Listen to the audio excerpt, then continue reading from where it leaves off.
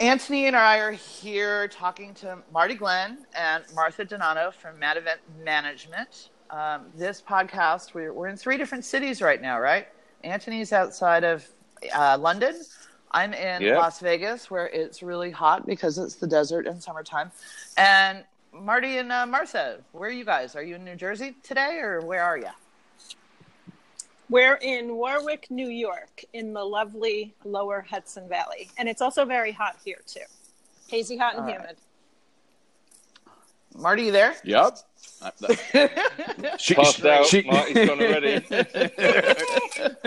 She's downstairs, I'm upstairs. So there's no feedback. Oh, that's awesome. Mm-hmm. That's awesome. So what we wanted to do is talk to you guys. For those of you that don't know, why don't we do the 30-second elevator pitch and what you produce, and we'll hop into it. All right. So Mad Event Management, we are show organizers. We have consumer shows in the pop culture space. We have 2 different conferences. One is for creators. It's a B2B conference. And then we have a B2B conference division that's in the unmanned vehicle drone for public safety sector. And we also do consulting work. Way cool. And you have the Long Beach Comic-Con, right? That's right, next week. Next week? Oh my gosh, thank you so much for being here. Yeah, sure. Darn, I wish I'd known. I would have gone down, and instead I'll be in Colorado on holiday. Sorry. All right. I know. It's okay. It's all right. So is the Comic-Con, so what's it limited to, the Comic-Con? Is it, I never quite know where the boundaries of Comic-Con end now.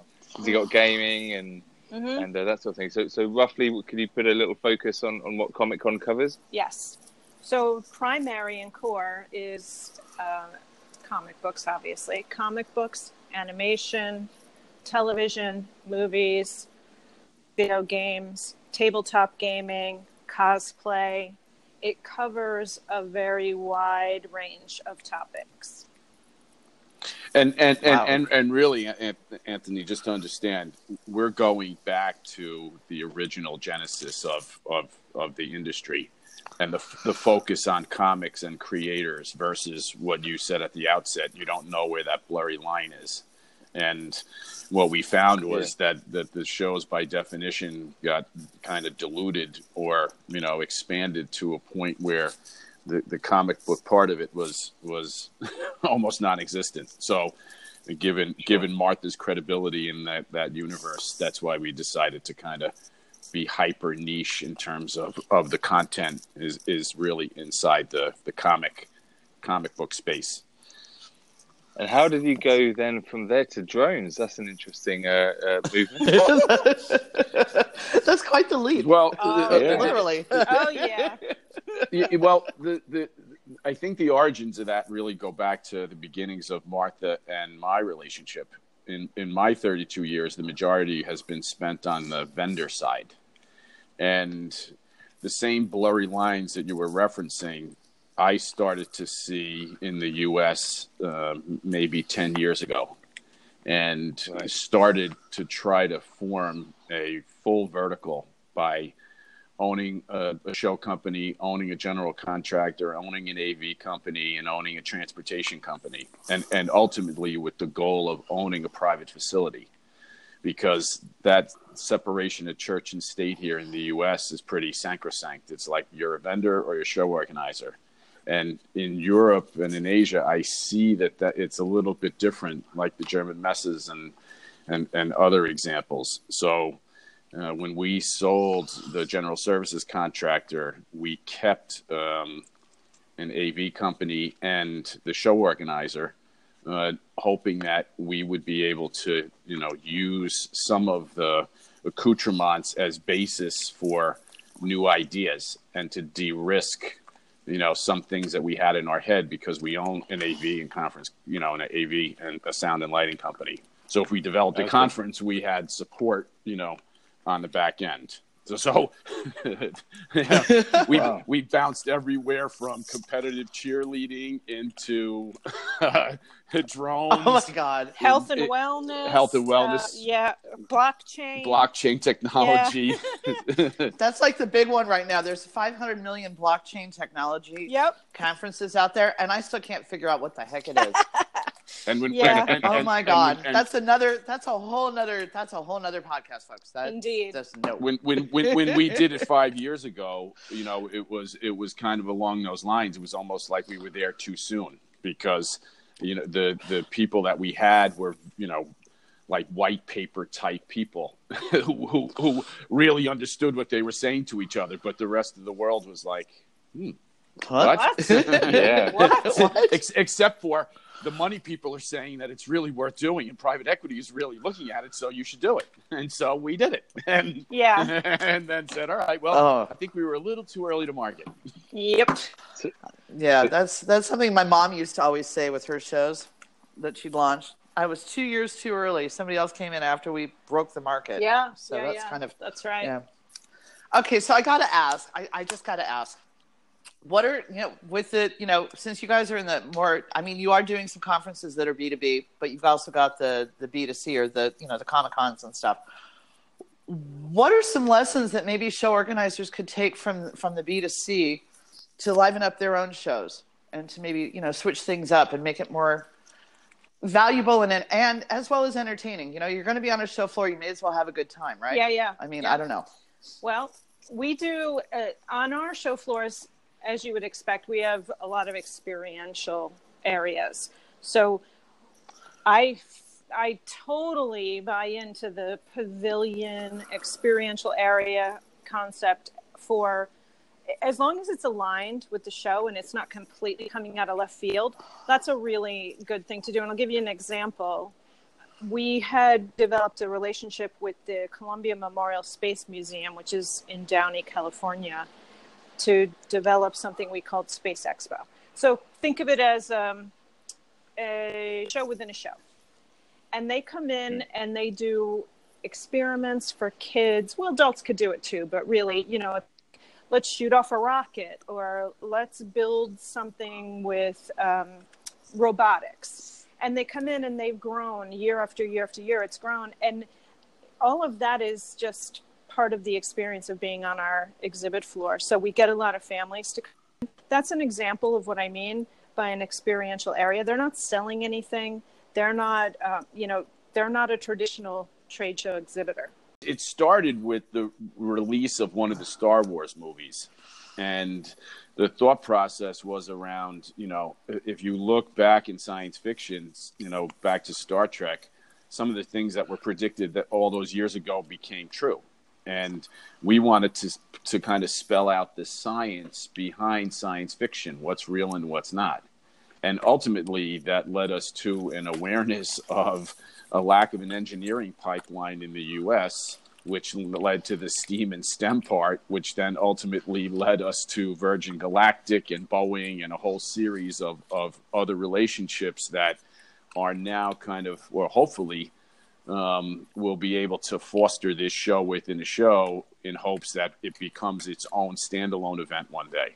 Because if we wind up having, you know, now that we're starting to get the ear of what we were trying to accomplish through STEAM and STEM, and learning is cool and nerd and geek and all that, it's starting to take its own life, which it's been a rough slog, but it's, you know, it's getting there.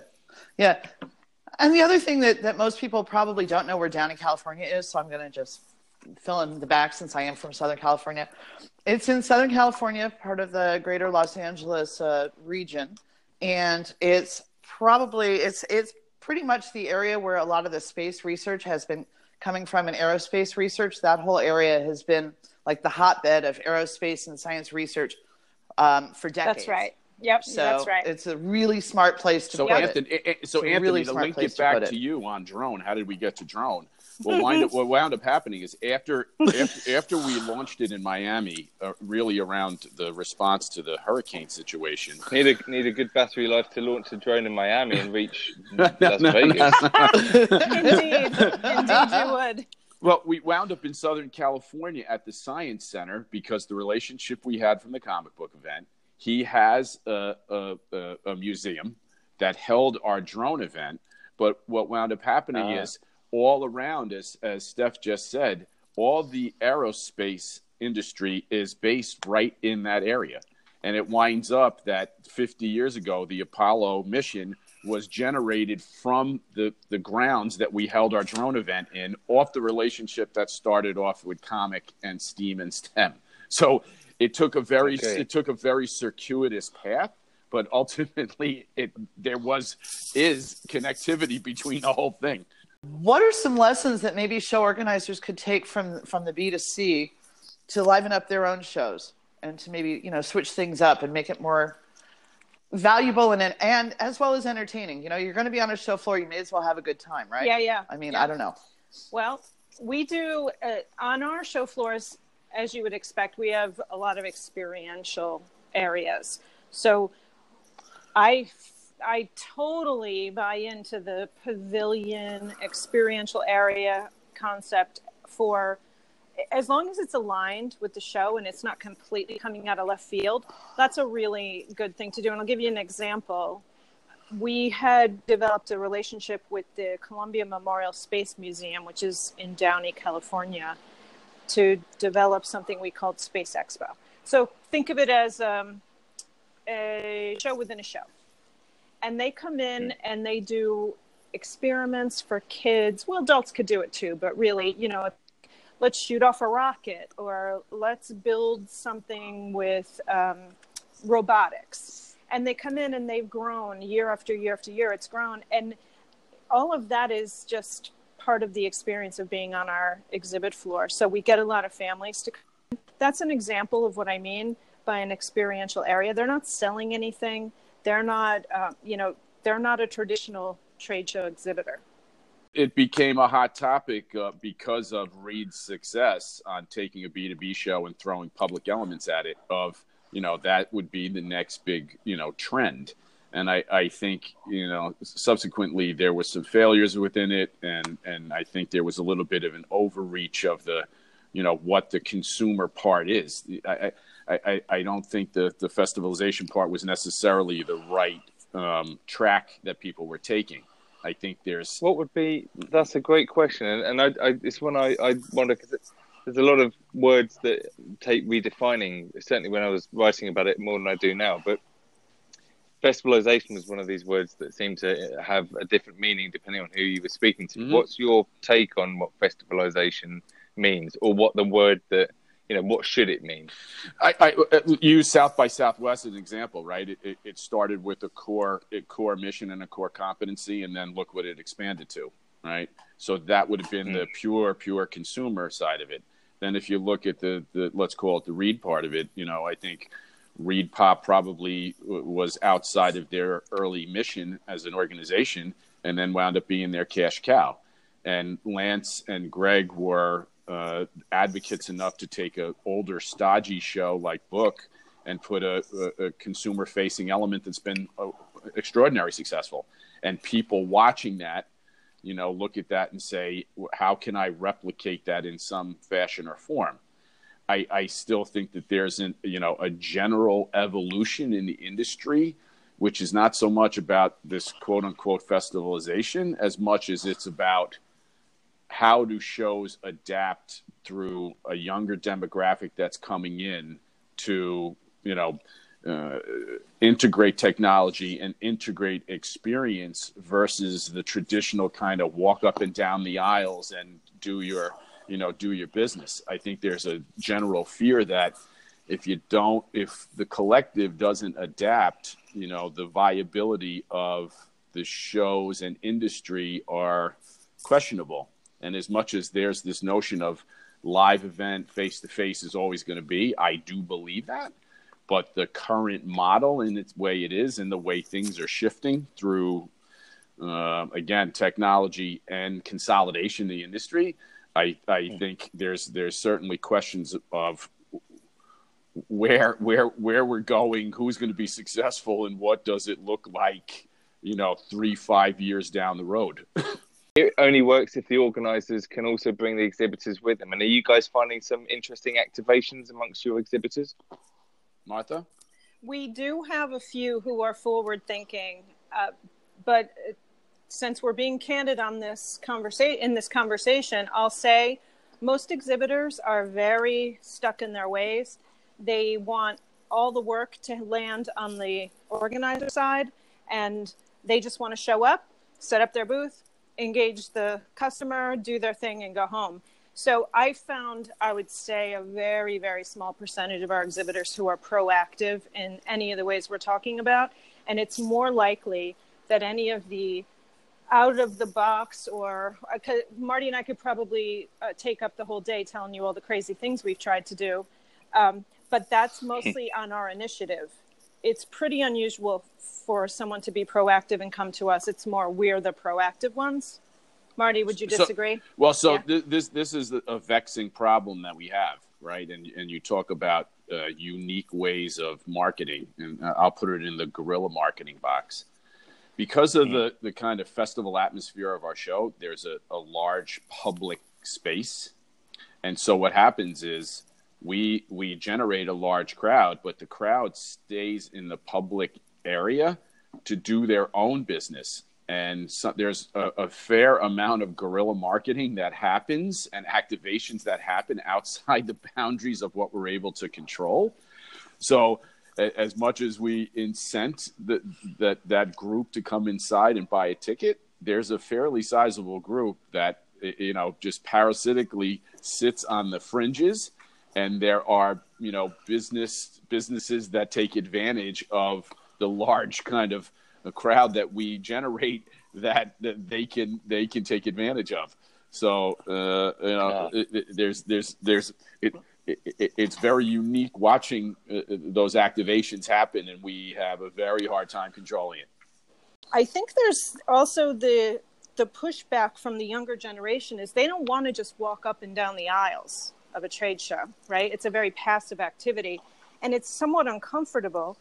You walk past and there are people who are in their booths and they're waiting for you to come in, and when you come in, they approach you, and sometimes that's uncomfortable, especially for a younger generation who are much more inclined to meet casually and not in such a structured environment. So, and that's supported by evidence. Yeah, that's interesting. So one of the things we did with our floor, because it is, you're basically leasing space from a convention center and then subletting it out to your exhibitors, right? So the 10 by 10 booth in the US, the standard, right?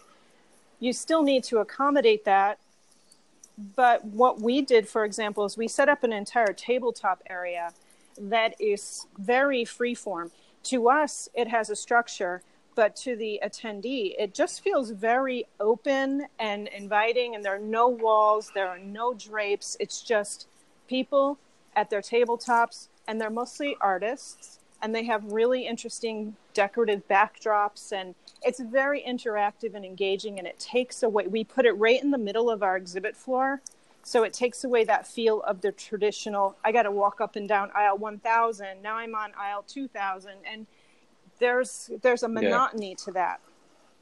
But you also have to flow that back to the business model, right? Because when you stop setting up a functioning space, there's no revenue for the contractor, either from the setup itself or from the drayage. And the things that you get for free as a show organizer, registration, XXX, traditionally are incumbent upon the revenue that was derived on the other side. So as exhibitors start to take the same square footage, but at the end of the day, they're not filling it the way they once did, either to Martha's point to make it more inviting, or to my point that the drayage model is compromised. What winds up happening is everybody then needs to start finding ways to make up for that, and so you don't want to bastardize the experience on the long haul as the business model starts to get readjusted, because within the framework of consolidation, some of these contracts are 3 and 5 years. And you don't see the fallout from that because the numbers don't reflect themselves in year 1 or 2, or you can start kind of having data to support your argument. It takes a few years for that to start to kind of, have a come to Jesus moment. And I do believe that come to Jesus moment is slowly starting to take shape, whether that be purely through a financial prism or through an experiential prism or through a breakdown of traditional roles and relationships between facility, vendor, exhibitor, attendee. It's just my, my macro view of it. I think it's really interesting to see where we are going, and we know there is change. And again, it goes back to your exhibitors, right? They don't know what they don't know, and bringing them down the garden path is also, if we're gonna keep our industry sustainable, we have to start making these changes with our exhibitors as our partners, right? And with our suppliers as our partners. Because if everybody's not making money, we're preparing for a recession, and it goes away. Is. Yeah. So Anthony's right in the middle of Brexit, right? So every little red light is going off right now. And what has the collective learned off of the last recession in order to adapt and change and move? Not much. Right, not much. Just to wait another 10 years. It's volume, right? So now when you have big volume of big portfolios and that consolidation, that's all fine and well. But either the weak are going to fall off to the side, or the weak are going to get absorbed even more, and there'll be one more ratchet down of the consolidation piece. And then when that happens, right, that has its own little flow out. So, what in trying to prognosticate what's that going to look like in the future, and how does your show look, and where you're going to actually go. I think when you're top heavy with management on the financial engineering side and reporting, and there's a mid gap between what seasoned middle managers should do to make their event viable and really present that to a person, a bean counter who's going to be looking at return on investment. I think there's a little gap there. A big gap there. I think there's a really big gap there, but this is where, interestingly enough, with the U.S. market at least, because it is so association based, whereas in the rest of the world there's a lot more of the for-profit thing. But here in the U.S., with 65% still being association owned and based, they're much more in touch with their membership and driving that membership and staying in business. It doesn't mean that they change very rapidly, but sometimes they will, and some have made over their shows, like ACES, which has their show. It's a security association, and they've got 2 big shows from Reed in competition with them. And they went back to the drawing board and completely changed everything they did. And they're also listening. Listen to this one, people. If you have an advisory committee, listen to them, and they may actually lead you into new areas. For example, they had one guy, speaking of experiential, on their board who said, I think that we should have a drone chase and have one drone chase another and blow it up, because that's where we're developing insecurities and that kind of thing, right? Terrorism by drone. And so they put up an area in the middle of the show where they actually on the hour or every 2 hours would have a drone chase and a blow up. And they sold sponsorships, and they brought in new exhibitors, and they had bleachers for people to watch, and it was a huge success. And they put it together in months before the show, not years. So again, it goes back to that area of, what are you guys doing to move things forward and bring in those areas, right? How are you delivering back? We're going to steal ideas like that. Or are you just If we told you, we'd have to kill you. Copyright stuff. Get that on tape, Anthony.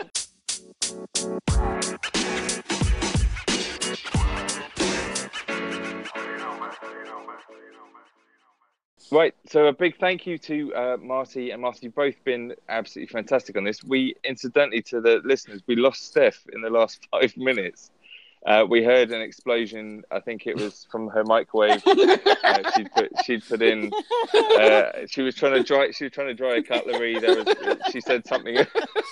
There's some screaming, and then we left. So we don't know what state she's in. I'm gonna call her now. But thank you so much to Marty and Martha on this. I'd like to think we're going to hear from them in more than one upcoming episode. So please stay tuned, because we've covered a lot of good ground here. And to both of you, the very best of luck with the event next week. And it's been a real pleasure. Yeah, very cool. Thank you. Thank you. Thank you. Yep. Cheers. Bye.